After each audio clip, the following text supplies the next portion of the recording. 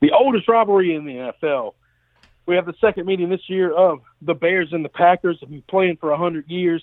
These teams don't like each other, and just about every time they play, I take the dog, just because I think they're evenly matched. They don't like each other. This is one of the few true rivalries in the NFL where you throw the record book out. You don't really know or care what style of play these teams you run or play.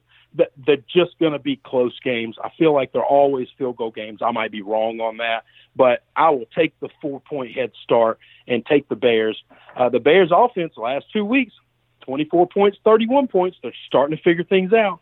Last week, Green Bay struggled against the Redskins, and I still don't think that Redskins team is a very good team. It wouldn't surprise me. I just don't think Green Bay is going to sweep this division. And so far, they have swept the division. I think they're going to eventually lose some games. It's just the way the NFL works. And they haven't been real impressive. So I got a shot to win the game. Give me the Bears. Thanks for listening to this segment of the Three Dog Thursday podcast. Reminder, hear the full show through Red Circle Podcasting. Also subscribe to the show on iTunes, Spotify, Google Podcasts, and Stitcher. And thank you for finding us for Three Dog Thursday.